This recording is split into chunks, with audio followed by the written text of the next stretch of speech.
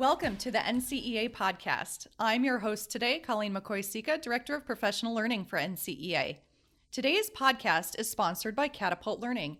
For 45 years, Catapult Learning has partnered with Catholic schools and dioceses to provide high-quality supplemental instruction, specialized services, and customized professional development.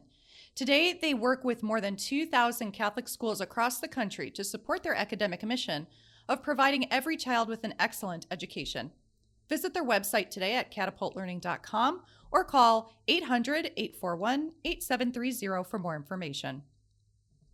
My guest on the podcast today is Dr. Raynell Houston, the Executive Director of Faith Formation and Superintendent of Catholic Schools in the Archdiocese of New Orleans, this year's Convention City. Dr. Houston, welcome to the podcast. Thank you so much for having me. Glad to be here. Good. Can you please share a little bit about yourself with the listeners, your background, and what led you to this point in your life and career?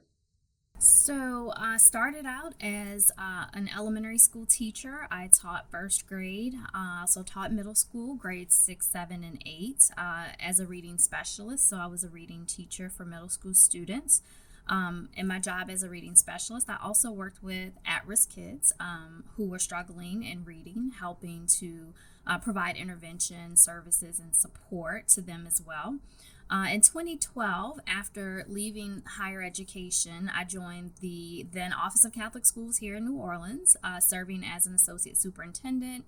And in 2017, I was appointed superintendent of Catholic schools. I have degrees in curriculum and instruction. It's interesting. I never had an aspiration to be a leader. I literally wanted to teach and to work with teacher candidates and teachers and principals with regards to curriculum and instruction, but God had other plans for me, and being open to the call and listening to the Holy Spirit led me into the role that I'm currently in today. That is such a common sentiment among Catholic school leaders. This is not what I set out to do, but I answered the call. Well, we're so grateful that you did. In your role in the Archdiocese of New Orleans, you have a little bit more complex role than the traditional superintendent. So talk about what it means to be the Executive Director of Faith Formation and the Superintendent of Catholic Schools, and how do you balance all your duties and responsibilities in that role? Well, first of all, I don't know if there's any such thing as balance, right?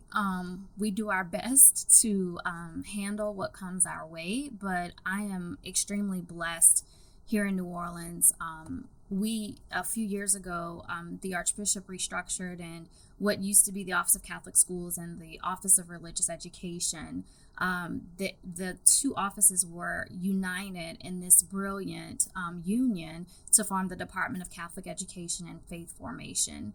And for us, it provides us with an awesome opportunity to recreate and to enhance our ministry efforts in our parishes with regards to faith formation and in our school communities as well. So as the Director of Executive Director of Faith Formation and the Superintendent of Schools in Catholic Education, I do wear two hats. What we do here, I'm blessed with a team of people who I am so appreciative for. I have a deputy superintendent for Catholic schools, and I have a deputy director for faith formation. And those two people really help me lead in our schools and in our parishes. And then outside of that, my team here of associate superintendents and my academic excellence team, as well as the people who do the work on the ground every day in our parishes and schools with regards to faith formation and Catholic education. So balance, I'm not sure how well I do that, but I do have all of those responsibilities. And again, I'm blessed to have a great team to support me. Absolutely. It sounds like you have a robust, trusted leadership team with you. So that definitely helps. So you've been in the Archdiocese of New Orleans since 2012, right? So you must have seen over the years a lot of changes. You talked a little bit about the union of the two departments. But what else? Anything else, like throughout the schools, anything exciting that you can recall in your time there, your decade with the schools, significant growth, good changes that have occurred?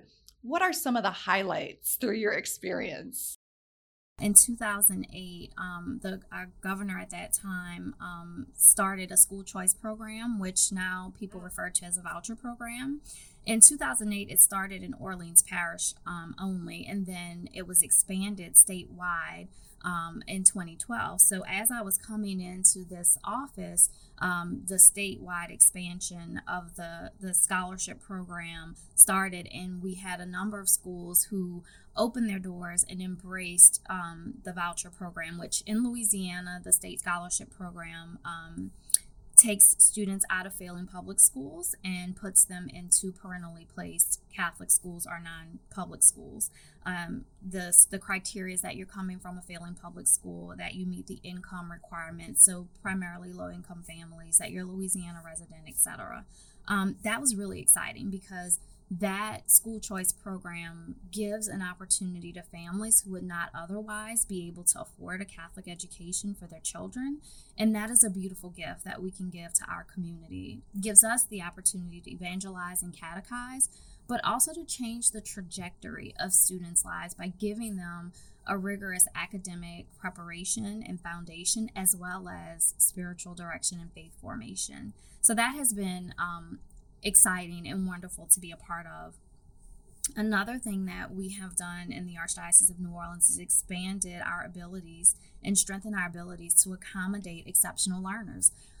We have always in our school for over 50 years had the presence of St. Michael's Special School, which is a school for children with developmental and cognitive disabilities, but we have expanded that to include a new school community, St. Therese Academy. They're in their third year of operation. And we've also been able to create inclusion programs at both the elementary and secondary levels. And so this has been phenomenal for me, both personally and professionally. I have a background in working with students who have special needs. My very first classroom of first graders, I taught hearing impaired students. So that was really special. And then I have a 14-year-old daughter who has Down syndrome, which makes it extremely personal, that we're able to embrace all of God's children.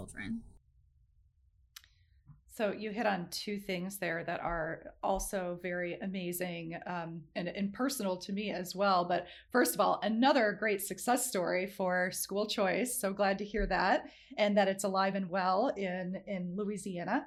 And exceptional learners. Yeah, I've been looking at a couple of your schools down there, but it's really great to hear. And we'll continue this conversation. This is a whole other podcast, I think, but inclusionary programs as well as schools for exceptional children, for children that have developmental disabilities or cognitive disabilities. These are two different approaches, and really interesting to hear that that's happening. So congratulations on all of that good work. So let's switch back to talking about you as a leader. What would you say? A lot of leaders are listening to the podcast, and they would love to hear from a seasoned leader some advice. What is the most significant quality or trait, or even perhaps a habit that you possess that helps you to lead effectively and try to strike that balance? This is a really hard question. So if I had to answer the question myself, I would say probably my reliance on the Holy Spirit. There are so many challenges that we face, and the gravity of the work that we do as school leaders, as superintendents, as directors of faith formation. There's a certain heaviness, right? There's a certain gravity that comes with that responsibility. And I don't take any of that lightly at all.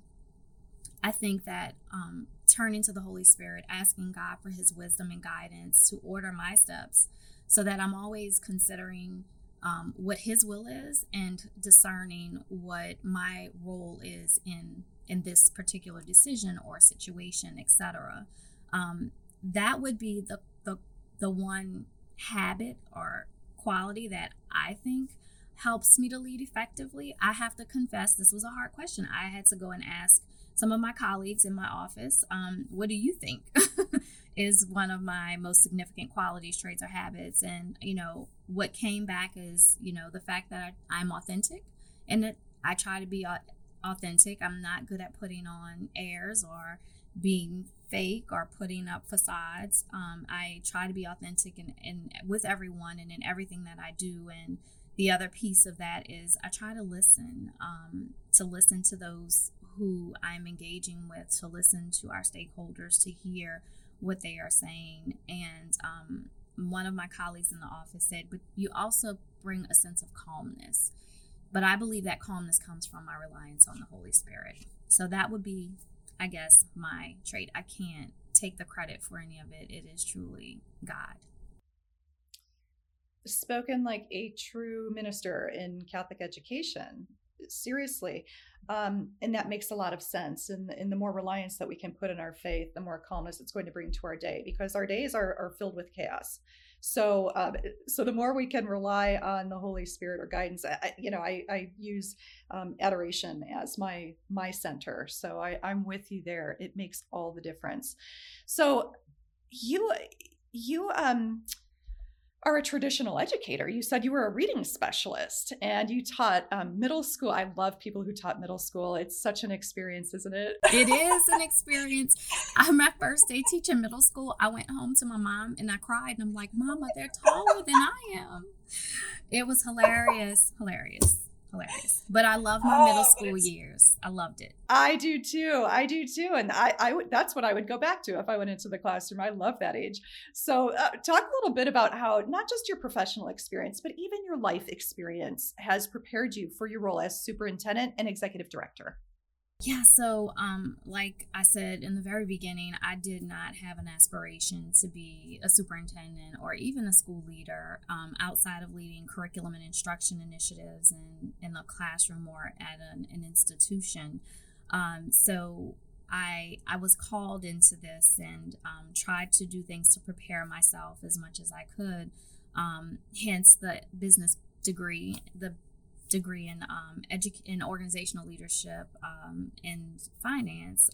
That was not something that I ever thought I would do, but realized as I was coming into this position that running school systems, there is a business and an organizational piece that I needed better preparation and better education and to support the work that I would be doing.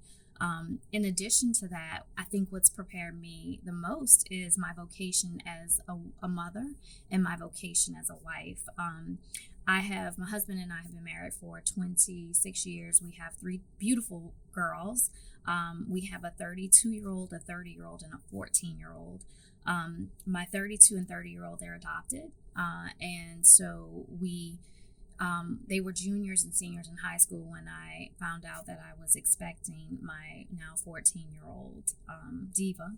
And it was through that lens of being a mother, I think, that has prepared me most for being superintendent and executive director of faith formation. As a parent, your child's formation in faith is, right up at the very top of the importance list, as well as providing for their health and safety and well-being and their education. And so having that experience as a mother, knowing what I would want for my children and the challenges that I faced, even with my exceptional learner, those are the experiences that I feel have prepared me most. One, to be flexible, to be adaptable, to listen to people, to listen to their concerns. Again, to be authentic, those traits that we talked about. And then the reliance on my faith. Being a mother, you have to rely on your faith, right? Because you're trusting God with your children, and He's trusting you to care for them as His kids. So I think that those are the things that have prepared me most for this position. And I tell people that being in this leadership position has definitely increased my faith and brought me closer to God, because every day I'm on my knees at some point asking God for guidance, for courage, for wisdom, all those things that we need as leaders in this school community. Yeah, leadership takes courage. And so, thank you for taking that on. I always say that to all of our school and system leaders. Thank you for taking it on. But what a great perspective though, the authenticity of being a parent, the flexibility that you then have to have, that you carry into your leadership role, the compassion that you have to have, and the perspective that it gives you. That's a great answer to that question. So another hat that you wear is you are an NCEA member of the board of directors. So, and I know that you're relatively new to that role, but I would love for you to speak a little bit to why you are a supporter of the NCEA and what has this organization done for you as a Catholic educator and leader throughout the years that has now brought you to become a board member too. So interesting. I joined NCEA as a member of the higher education community, the Catholic higher education community. I started it at the University of Holy Cross here in New Orleans in the teacher education department. And that was my introduction to NCEA. And at that point, what NCEA meant for me was it put me in contact with a network of individuals who were like-minded, who were immersed in the mission of the Catholic Church and teaching and educating and forming future educators to be in our school systems. The relationships that I was able to build and the support from colleagues from across the country, that was so valuable to me as a member of the higher ed community, the Catholic higher ed community in particular. One of the things that I have benefited most from outside of building relationships, even in my role now as Executive Director of Faith Formation and Superintendent of Schools, are the opportunities that we have to learn from one another, to gain professional knowledge and participate in superintendent professional development. That is probably the most beneficial professional development that I've ever participated in as an educator, hands down. So well done, well organized, the information shared, the resources given. Really helped me as a new superintendent to get grounded and to get focused and to understand really what my role is and how to carry it out.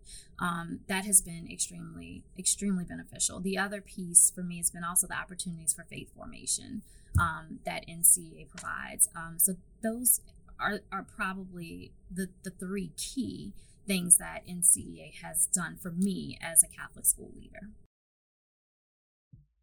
That's great. Thank you for sharing all of that. So let's shift gears one more time here, because this year we are going to be hosting the NCEA convention in person, but also as a virtual experience. So we know that last year the convention landed online, like many professional development opportunities did last year due to the pandemic. But this year we are going to be in person in New Orleans. And I would really love for you to talk a little bit about, what we can expect. What are you looking forward to as we converge on your city? And what do you hope that our guests from throughout the country will be able to enjoy in your beautiful city? I am so excited to welcome everyone to our beautiful city. New Orleans is a unique place. I know a lot of people say that about their cities, and every place is unique, but New Orleans it's got to be extraordinarily extra special. The culture, the community, the diversity that exists here across the board is absolutely amazing, and we are so excited to welcome everyone. First, I want to say that I am looking forward to being with my colleagues again in person. Every event over the last 2 years that we were supposed to have in person has been changed to virtual or rescheduled, and we miss seeing one another. We miss being with one another. We miss that camaraderie and having those opportunities to just share experiences and to be together and enjoy one another's company. Being superintendent is not, it's a lonely job, right? And so having colleagues that share the same level of responsibility that you can lean to and work with and get insight from, that is something that is extremely valuable. And doing it in person is even more important now than it has ever been. So I am just excited that we are all gathering together. I am so excited for everyone to come to New Orleans and to experience our city. You know, New Orleans has such a rich and deep history when it comes to Catholicism. We have been a Catholic city since our formation over 300 years ago. We are home to the first continuously operating Catholic school with Ursuline Academy. The Sisters of St. Ursula, started Catholic education in this country, in this city. And for that, we are extremely grateful. And that tradition continues not just today with Ursuline Academy, but also with all of the Catholic schools in the Archdiocese of New Orleans. And I think it's important to know that the sisters started Catholic education not just with the elite in the community, but they also educated the poor. They educated people of color. And again, those traditions and those things still continue today in our community. Another unique thing about New Orleans is that we have a Catholic culture. New Orleans is one of the few places in the world that I know there are non-Catholic churches named after saints. That's a little different than in most places. In the city of New Orleans, we celebrate Catholic holidays across cultures and across religions. Everybody knows we celebrate Mardi Gras. It's a season. And then we have our big Mardi Gras Day celebration. But at midnight on Ash Wednesday, the city completely shuts down in preparation for Ash Wednesday, for that time of repentance and the beginning of the Lenten season. Restaurants across the city serve Lenten specials on Fridays because we can't eat meat. We all have seafood. There's so many things that are unique about the city and about the culture in New Orleans, but we are traditionally and authentically Catholic here, and I'm excited to share that with everyone. In addition to all the fun stuff that we have, the tourist attractions, the cultural celebrations like Mardi Gras, as well as the fun things like swamp tours and everything else under the sun. So I'm just excited about having everyone come to our city and to experience the food and everything that we offer here in New Orleans. I think it's a great place for people to dip their toe in. If you've been cooped up and haven't come out for in-person professional development in a while, this might be the one. This might be the place to draw you out for sure, because I mean, you just sold it. You just sold it, Dr. Houston. Now everybody wants to come, right? Some people say it's a great place to visit. I believe it's a great place to visit, but it's also a great place to live. Our community is so resilient. Our community is so faith-filled, and that is a gift and it's a blessing. I'm so grateful to be a part of this community and to be in the position of leadership. Well, it will be a blessing to be there. So thank you so much for being our host superintendent, our host archdiocese and city. We're really looking forward to it as well. So Dr. Houston, I want to thank you for your time. Obviously, you're a very busy person, and I'm so grateful that you took some time with us today to talk about your experiences in education and also to talk about the upcoming convention and our excitement around that. So thanks so much. It is my pleasure. Thank you for having me. And I just want everyone to know that we are all ready to welcome you to New Orleans and to give you a little taste of our culture and a little taste of our city and all that we have to offer with some professional learning mixed into. So we'll welcome everyone. Thank you so much. I want to thank my guest one more time, Dr. Raynell Houston, for joining me today, and our sponsor, Catapult Learning. Thank you again to our listeners for joining us for another NCEA podcast, and look for us again when the next podcast drops. They drop every Thursday. We'll see you then.